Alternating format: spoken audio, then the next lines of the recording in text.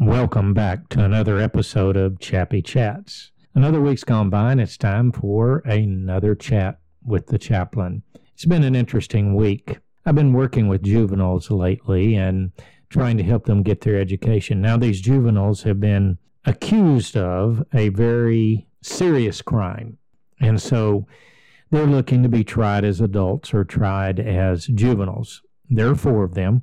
One is already, they've decided to try as a juvenile, and he already knows what his sentence is and what he's going to get. 2 others already know their sentences, or at least what they're supposed to get, because they're being tried as adults. The other thing is that the 4th one doesn't know how he's going to be tried. And yet I watch this young man, and he's so worried about his future. At times he doesn't want to do his schoolwork, and he doesn't, because he doesn't have any hope that he'll ever get out of prison or have a life again. And that's a terrible place to be in. And even the other 3 who kind of know what their sentences will be and how long and how old they'll be, especially when it's a youth, he's about the only one that has any hope, because he is going to be in jail for 2.5 to 3 years, and it's as a juvenile, and then he'll get out, and he plans to go to college while he's in that setting because it's a federal setting, and they'll allow him to do that. The other 2, well, best my guess can be they'll be 35 to 37-year-olds when they get out. Let's say they're even 38, and the average age is 78 years old, they tell me, due to the pandemic. So 78 from 38, that's 40 more years they can live. That's a good chunk of time. And they have a little bit of hope. But of what I found most interesting was the young man that wavers back and forth from having no hope. And that really got me to thinking, how many of us today truly have a lot of hope in our life? I mean, I'm not surprised that we don't have a lot of hope in our lives, because all you have to do is read the newspaper, and it's filled with gloom and doom. If it's not what Putin's going to do over in Ukraine and the rest of the world, to the ice caps melting and the water's going to rise and the whole coast is going to be flooded and we're going to run out of trees, and oh my gosh, the wildfires are going so wild, they're going to burn everything up, and there's just no hope. I mean, to hear everybody describe it, there's nothing we can do. I mean, if you look at most of the people that talk about the science of taking care of our planet, they're doomsdayers. They say, well, yeah, we can turn it around, but if we don't do it within these amount of years, then it's too late. And what's so funny to me is every time I've heard them give the years that this is going to take to destroy us and the years it's going to take to turn it around, it takes more years to turn it around than we've got left. So what does that say to people? There's no hope, because even if we try to turn it around, we're not going to be able to turn it around. And I find that really sad, because I believe we should have a hope. But you know, we live in a world that doesn't look much to the eternal or to this life afterwards. And perhaps from my faith perspective, and that's what I've thought about a lot this week, is God made very clear that we weren't supposed to fall in love with this world. And yet, why wouldn't we fall in love with it? There's a lot of wonderful things about the world. I've done a lot of wonderful things, traveled to a lot of wonderful places, and we have a lot of wonderful technology today that can take us to places we've never been through virtual reality and all of these things. And yet, the problem is it takes us away, and when we come back, we're right back to where we were. It's sort of like I believe for a long time for those that are in depression, and that depression is not caused by a medical issue, a chemical imbalance that needs to be treated with medicines. It's simply a depression because of looking at what we don't have, or what we might not be able to have, or the future that we're not going to have, and so focusing on looking at the what we don't have, we miss all that we have around us and thus get depressed.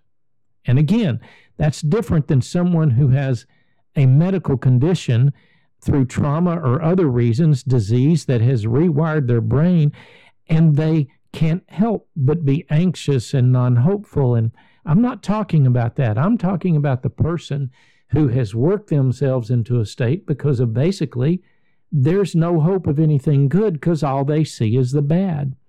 And that's kind of how our world has gotten. And so I think when we look just at this world, we can see that there's a lot of things that we're never going to be able to change.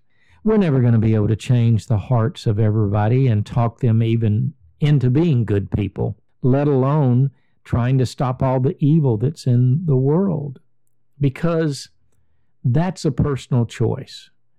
We choose our actions. We choose what we think and what we put in our mind, and then that in turn chooses our direction for us because that's what we have implanted in our brain. And so I would like to challenge you this week to start implanting hope inside your life.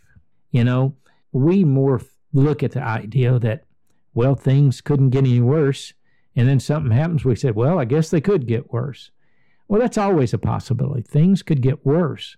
But why don't we start looking at it as things are looking up.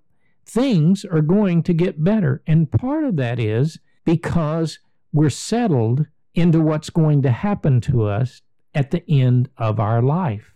And not doing this, I think, is the greatest hindrance to a good life. Not figuring out that this life ends and something comes afterwards hinders a lot of people and keeps them from living in the present. Now, I know we've all talked about we can't change the past and we don't have tomorrow promised to us, so we need to live in the future. But how many of us not live in the future? Rather, we should live in the present. But how many of us really do live in the present? Like this might be our last opportunity to be with the ones we love, to enjoy a good meal, to take a trip, whatever it is. So again, I'd like to challenge you this week to begin to place hope into your life. Find something that can anchor you and gives you hope or assurance. Now, as you would guess, for me, that's my Savior and Lord, Jesus Christ, who promised that I could live eternally with Him. Maybe you don't believe in Him and you think that's just a fairy tale. Maybe you believe in a different kind of philosophy. What I do know, though, those in life who do not have a philosophy of how life works and how it ends and how they're going to act and live between the beginning and the end are the most miserable people I ever meet, because they don't know the future. And that's all they worry about. And they're so worried about the future, they can't live in the present. And so that's what I want you to think about today. And I'm even guilty of that. I know I have a future. I know what that future is. It's in God. I don't know every detail of it. I don't know every aspect of it. And if you ask me to explain it, I couldn't explain every detail about it. But I know it's there within my knower, as a Catholic nun was once quoted in saying, I know in my knower. Now, you may not know that, and that's okay, but I'm sure there's something you can know and you can hold on to. And so I want you to find that this week. I want you to find a hope. I want you to find a peace. And that peace comes from finding that hope. I'm at peace with my life now because I know what is in the future. So I can face each day unafraid. I can face each day knowing there's new opportunities for joy and happiness. I'm not an Eeyore, and I hope you won't be an Eeyore either. Woe is me, just another day, I suppose.